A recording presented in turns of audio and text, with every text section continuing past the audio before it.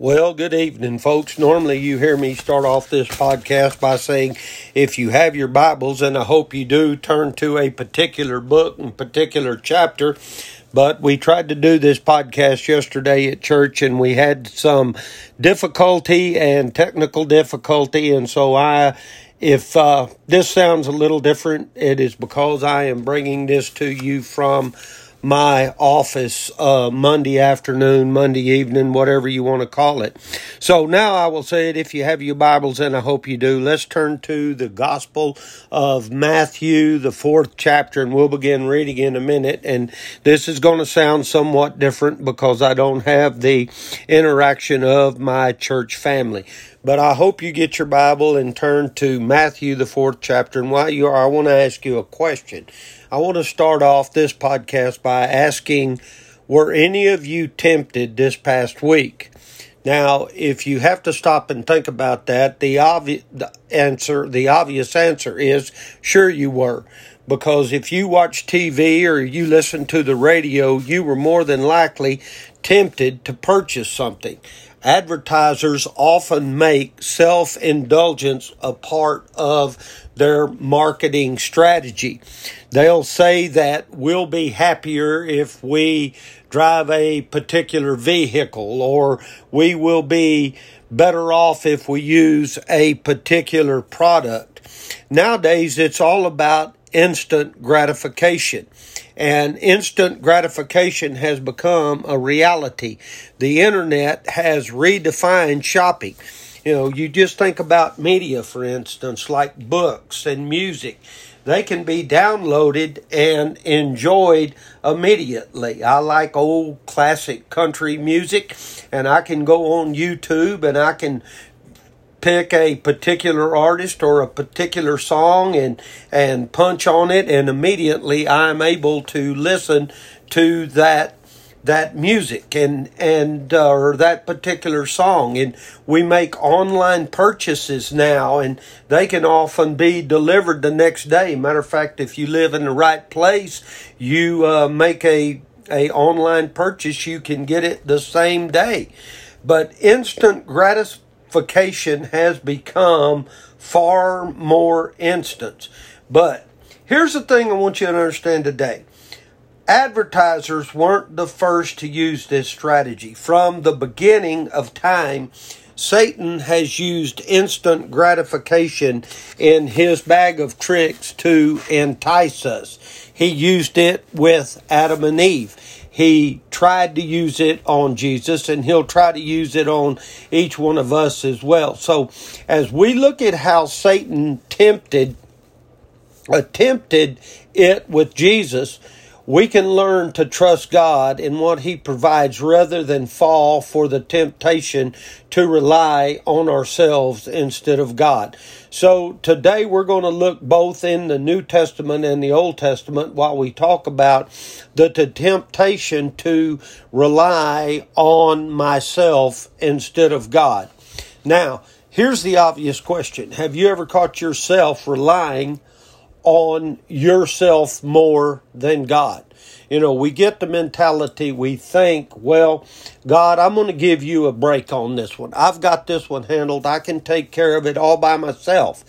We have good intentions, but if you have listened to me preach on podcasts, you've heard me say numerous times that the road to hell is paved with good intentions. But giving God a break, we think we're doing Him a favor, but we are too easily tempted to being led down the wrong path to leave God out of the picture. And you have to understand one thing, and that is that the source of our temptation comes from our own evil desires. And if we fall into the trap of temptation, we can easily be led into sin. So today we're going to see that Jesus faced temptation, yet He did it without making an uh-oh. He did it and He never sinned. So it is indeed possible to overcome temptation and not sin. Now, if you have your Bible, and I hope you do, and you're in the 4th chapter of Matthew, I want you to look in verse 1. The Bible says, "Then was Jesus led up out of the Spirit into the wilderness to be tempted of the devil. And when he had fasted 40 days and 40 nights, he was afterward and hungered," or he was hungry. Now, before we get too deep into this passage, in order for us to place the temptation of Jesus found here in Matthew in our text today, we need to remember that Matthew began his gospel by presenting Jesus as the answer to Israel's exile. The Israelites had broken their covenant with God over and over and over again. And because of their sin, because of their disobedience, God removed them from the promised land. Now, after 70 years, God allowed them to return to their land, but a more complete restoration was still to come. And Matthew helped us to see that Jesus brought about that restoration by listing the genealogy of Jesus. And if you turn to the 1st chapter of Matthew, you will find that list of genealogy. And what Matthew did, he listed the genealogy of Jesus from Abraham to David, from David to the exile, and from the exile to Jesus. And as I said, you can find that in the 1st chapter of Matthew. Now, I think that we could even say that this restoration of Israel included a new Exodus. Remember that during his infancy, Jesus was taken by Mary and Joseph to Egypt before growing up in Nazareth. You remember Nathanael, and I think it was in the Gospel of John. Nathanael said, "Can any good thing come from Nazareth?" But Jesus being taken to Egypt by Joseph and Mary, that fulfilled Hosea's prophecy that said, and you find this in Hosea 11:1, "When Israel was a child, I loved him, and out of Egypt I called my son." Because of that, biblical scholars refer to Jesus as the new Moses. And in Matthew, we see him experiencing his own time in the desert. You know, there he faced temptation, but unlike the Israelites, he obeyed. It's interesting to me as I was studying for this that Jesus fasted in the wilderness for 40 days and 40 nights. Now, even as the Israelites were in the wilderness for 40 years. So you see the correlation there. Jesus was there 40 days, 40 nights. Israel was there for 40 years, the number 40. So Matthew begins this portion of Jesus' life with an important note. He wanted us to know that none of what was to happen to Jesus was accidental. You notice in the text that we read, he was led up by the Spirit into the wilderness. This was God's plan. And with this plan, Satan found a way to tempt Jesus. After fasting so long, 40 days and 40 nights, we shouldn't be surprised that Jesus was hungry.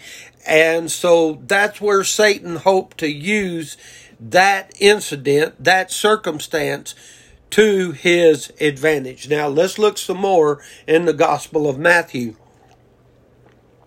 Let's look in verse 3. "And when the tempter came to him, he said, If thou be the Son of God, command that these stones be made bread. But he answered and said, It is written, Man shall not live by bread alone, but by every word that proceedeth out of the mouth of God." Notice that the nature of Satan's temptation of Jesus centered on one phrase. It says there in verse 3, "If you are the Son of God." God had already declared Jesus to be his beloved Son. If you look back in the 3rd chapter, right above where we're reading in the 4th chapter, if you look in verse 16 and 17, it says, "And Jesus, when he was baptized, went up straightway out of the water, and lo, the heavens were opened upon him, and he saw the Spirit of God descending like a dove and lighting upon him.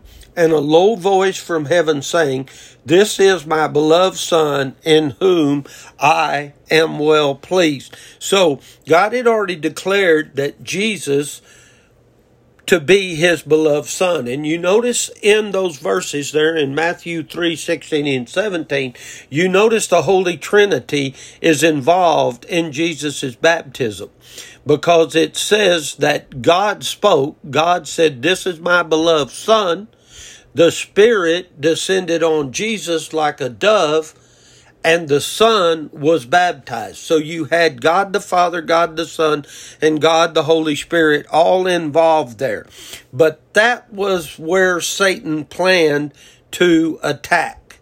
And whenever he said that statement there in Matthew, the 4th chapter, verse 3, if you are the Son of God, in other words, he is saying, I want you to prove it. Satan was trying to get Jesus to test the Father. It's as if Satan was trying to lure Jesus to wonder, will God really provide for me? I'm out here, I'm hungry, I haven't eaten for 40 days and 40 nights. So what we see is Satan was subtly questioning God's goodness.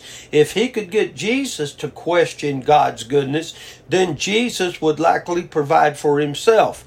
Now, here's where Jesus had a choice. And what we're talking about today is relying on self. That is actually the title of this sermon, is relying on self. So now we see Jesus being tempted by Satan, and Jesus had a choice to make. He either had to trust in the Father to provide for their every need, including food, or take matters into his own hands. So now if you look at this entire passage, you will find that every time Jesus confronted temptation, was confronted with temptation, he responded with God's word. Every time that Jesus responded, he responded from the book of Deuteronomy. We'll talk more about that in a minute. But Jesus was led by the Spirit into the wilderness. He had just completed the 40-day fast. He was surely hungry. He was weak when Satan approached him with the instructions, "If you are the Son of God, tell these stones to become bread."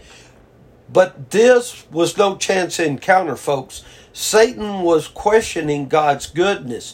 He was questioning God's provisions, and he was tempting Jesus to do the same thing. There was a very important issue at stake here. And don't miss this. Jesus had to try to save humanity and bring about restoration. Jesus had to fulfill all righteousness to live the life that we cannot. You see, unlike the Israelites in the wilderness, Jesus would not put God to the test. He had to face temptation as we do, yet not sin. It was God's Spirit that had led Jesus to this place, and he trusted the Father to provide all that he needed. So he cites a passage from the Old Testament book of Deuteronomy. As I told you earlier, every time he was tempted, he responded from the book of Deuteronomy. So we need to turn to Deuteronomy, the 8th chapter, and I want you to look in verse 3, and it says, "And he humbled thee, and suffered thee to hunger, and fed thee with manna, which thou knewest not, neither did thy fathers know, that he might make thee know that man doeth not live by bread only, but by every word that proceedeth out of the mouth of the Lord doeth man live." Now, Jesus' answer, when he was tempted, when Satan says, "Okay, I want you to turn these stones into bread. I want you to prove that you are the Son of God." Jesus' answer was to obey God, and that was better than food. If you read the Bible enough, you will find that when you face most temptations, God will equip you to overcome that temptation with his word. And that's exactly what Jesus did. So let's look a little further into this passage that Jesus quoted. Let's back up to Deuteronomy 8, the second chapter, or the second verse, and it says, "And thou shalt remember." That word remember is very important. Remember. You need to remember the word remember. "And thou shalt remember all the way which the Lord thy God led thee these 40 years in the wilderness, to humble thee and to prove thee." That word prove thee there in verse 2 of chapter 8 in Deuteronomy is to test thee, to know what is in thy heart, whether thou wouldest keep his commandments or not. We already read verse 3. Let's go down to verse 4. "Thy raiments waxed not old upon thee, or did not wear out, neither did thy foot swell these 40 years. Thou shalt also consider in thy heart." That word consider there is know. "Thou shalt also know in thy heart that as a man chasteneth his son, so the Lord God chasteneth thee." Now, what I want you to see from these verses, and I brought that word remember to your attention. Remember, that's an important word. Why is that so important? Because we're so forgetful. Just like the Israelites, we need to be reminded constantly, not only of God's goodness, but of his guidance, of his provisions. And so God reminded in those verses that we read from Deuteronomy 8, God reminded the Israelites of 3 things he had provided for them. First of all, God provided guidance. He reminded the Israelites that he had led them on the entire journey. The whole time they was wandering around out in the middle of nowhere in the wilderness for 40 years. He never abandoned them. Well, what does that tell us today? It's important for us to remember that when we feel like we're alone, God is with us. The second thing God reminded them there out of those verses we read was that he had provided food. After the Israelites set out from Egypt, God promised to provide for them bread from heaven. That daily bread was called manna. Folks, for 40 years, God provided this bread every morning except the Sabbath morning. The day before, he would always give them a double portion, and they would gather up a double portion so they did not have to work on the Sabbath. And yet, what did Israel do? Even though God was providing them all of this time, what did they do? They continually put God to the test by complaining about a lack of provisions. Thirdly, God also reminded them that he provided for their material needs.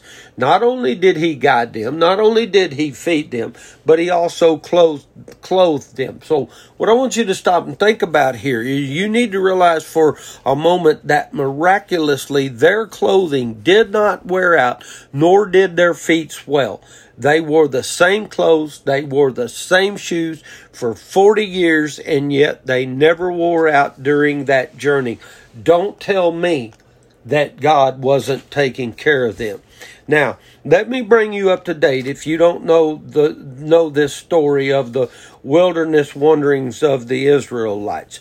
Long before Satan tempted Jesus to question God's goodness, the Israelites questioned God's provisions because the Israelites did not believe that God would deliver them. They failed to enter the promised land. You know, Moses had led them up to the promised land. They sent the spies into the promised land. They sent 12 spies, one from each tribe. They got in there and they came back and they reported to the people that the land was full of giants. 10 of the tribe leaders said, "We cannot take it." 2 of them trusted God and said, "We can." But the Israelites, because they did not believe that God would deliver them, they failed to enter promised land. And because of that, because of their disobedience, as a judgment, God called them to wander in the wilderness for 40 years until that disobedient generation died out. By the way, that word Deuteronomy, the book of Deuteronomy, that word means the second law. And in the book of Deuteronomy, God prepared a new generation to enter the promised land. And a key part of this instruction was to remind them of what he had done for them. It's in this instruction that we find the message that Jesus quoted in Matthew 4, verse 4, chapter 4, verse 4. So the Israelites found out that they could trust God to provide everything they needed. It is no different with us. God will provide for us every time we need something if we just trust Him. Now, I'm going to finish out with this Deuteronomy passage today, but before I do, I want to take a little sidestep here and see what Paul had to say about us being content in what God had provided. So let's put us a bookmark in Deuteronomy and let's turn to the book of Philippians, the 4th chapter. And let's look in verse 12, and it says, I know both how to be abased, which means to live humbly, and I know how to abound. That means to live in prosperity. Everywhere and in all things, I am instructed both to be full and to be hungry, both to abound and to suffer need. If you're looking in your Bible at Philippians chapter 4 and verse 13, you need to highlight that verse in your Bible. You need to underline it. You need to be able to quote it. You need to memorize this verse. It's very important. It says, I can do all things through Christ who strengthens me. Now, as I want to ask you a question, I guess is what I need to do here.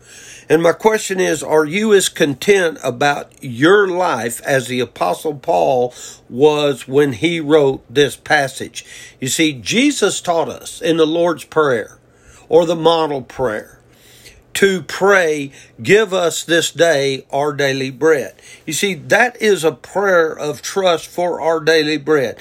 Not our weekly bread, not monthly bread. And we should be thankful that God answers our prayer for our daily bread. And we also should be thankful since so many of us probably have full pantries. We probably have enough food to last for several days, if not a week or longer, so not just a day or two. We can thank God when we have much, and we can thank God when we have a little. And whether you believe it or not, and I know it's hard to kind of comprehend sometimes looking at all the crazy things that's going on in this whole world, but God is still at work. And because God is still at work in this whole world, we can trust Him, not simply just in what He gives. If He tests us in this, it is not to frustrate us. In other words, when I say test us in this, I'm talking about whether we've got plenty or whether we have a little. God's not testing us to frustrate us, but to strengthen our faith.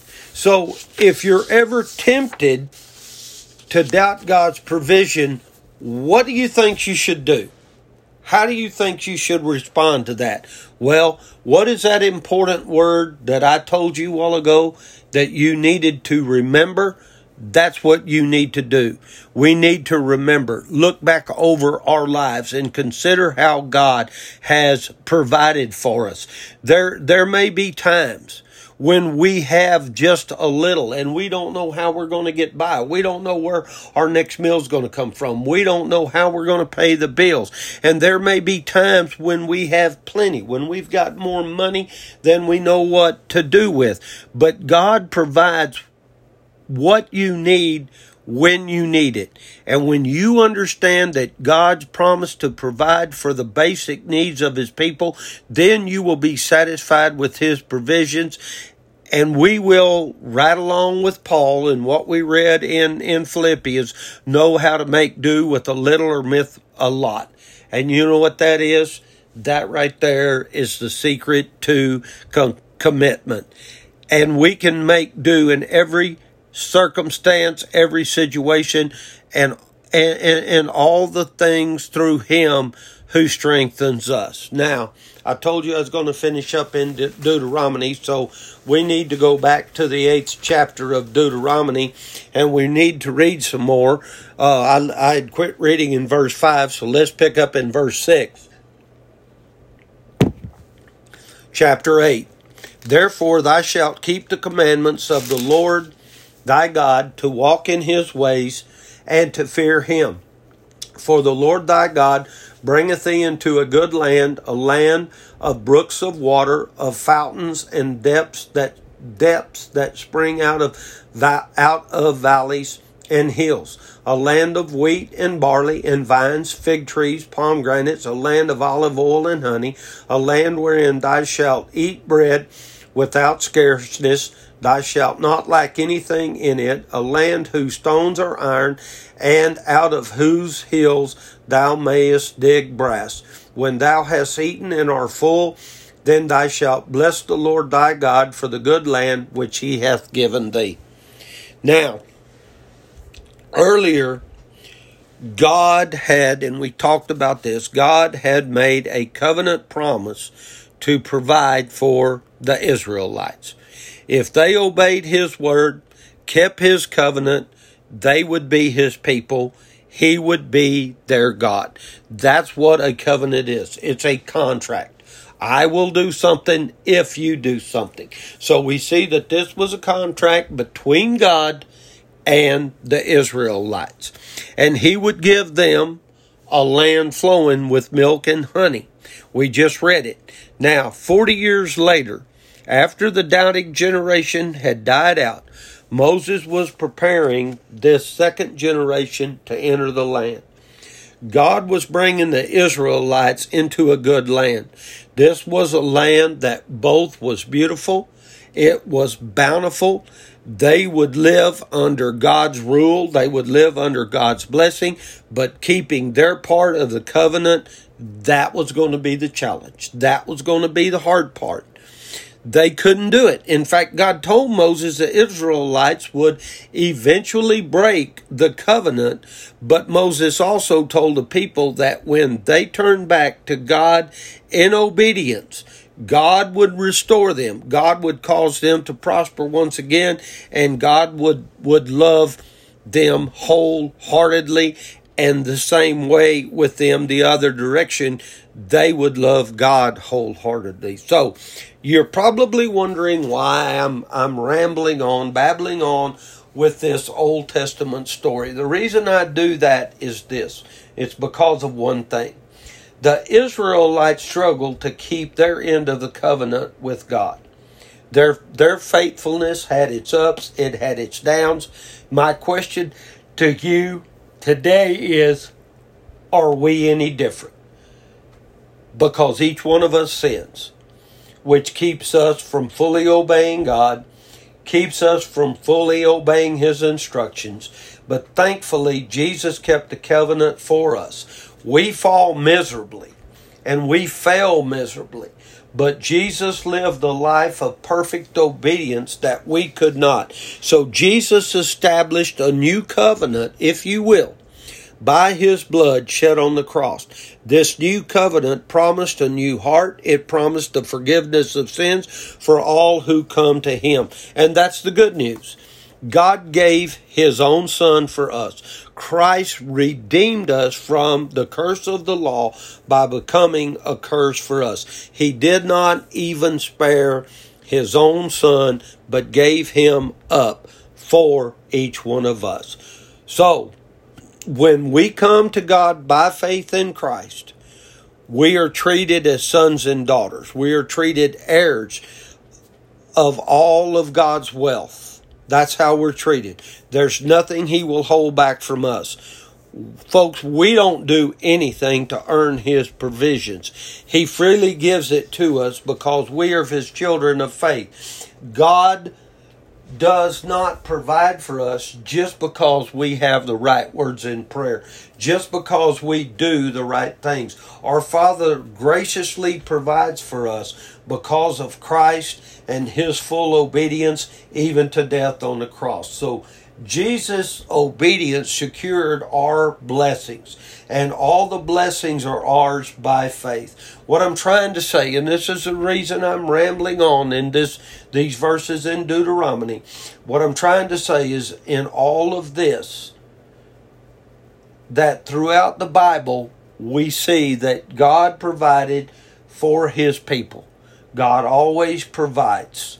You know, one of the names for God in the Bible is Jehovah Jireh. Jehovah Jireh means God will provide. So, if the temptation ever rises its head for you to go at it on your own without God, I want you to remember, if we trust in God, He will provide whatever we need that moment. Whatever we have need of that moment. And the greatest provision that God offers us is His Son, Jesus Christ. So I want you to think about that. I want you to remember that Jesus always provides for us if we trust Him. He always takes care of us. And if you're ever in the position to doubt that, you need to look back over your life and remember how well God has guided you and protected you, and how He has provided everything that you needed at that time. I want to pray with you today, and we'll wind up this podcast for this week. Father God, we just thank you for all your love, your mercy, your grace, the blessings that you give us, Father. We just thank you for this day that we've had. And Father, we just ask your guidance and direction upon each one of us. Father, we ask that you forgive us where we fail you, Father, that you continue to protect us, watch over us in this very challenging time that we live in, Father, and that we can be a very bright light shining in this old world.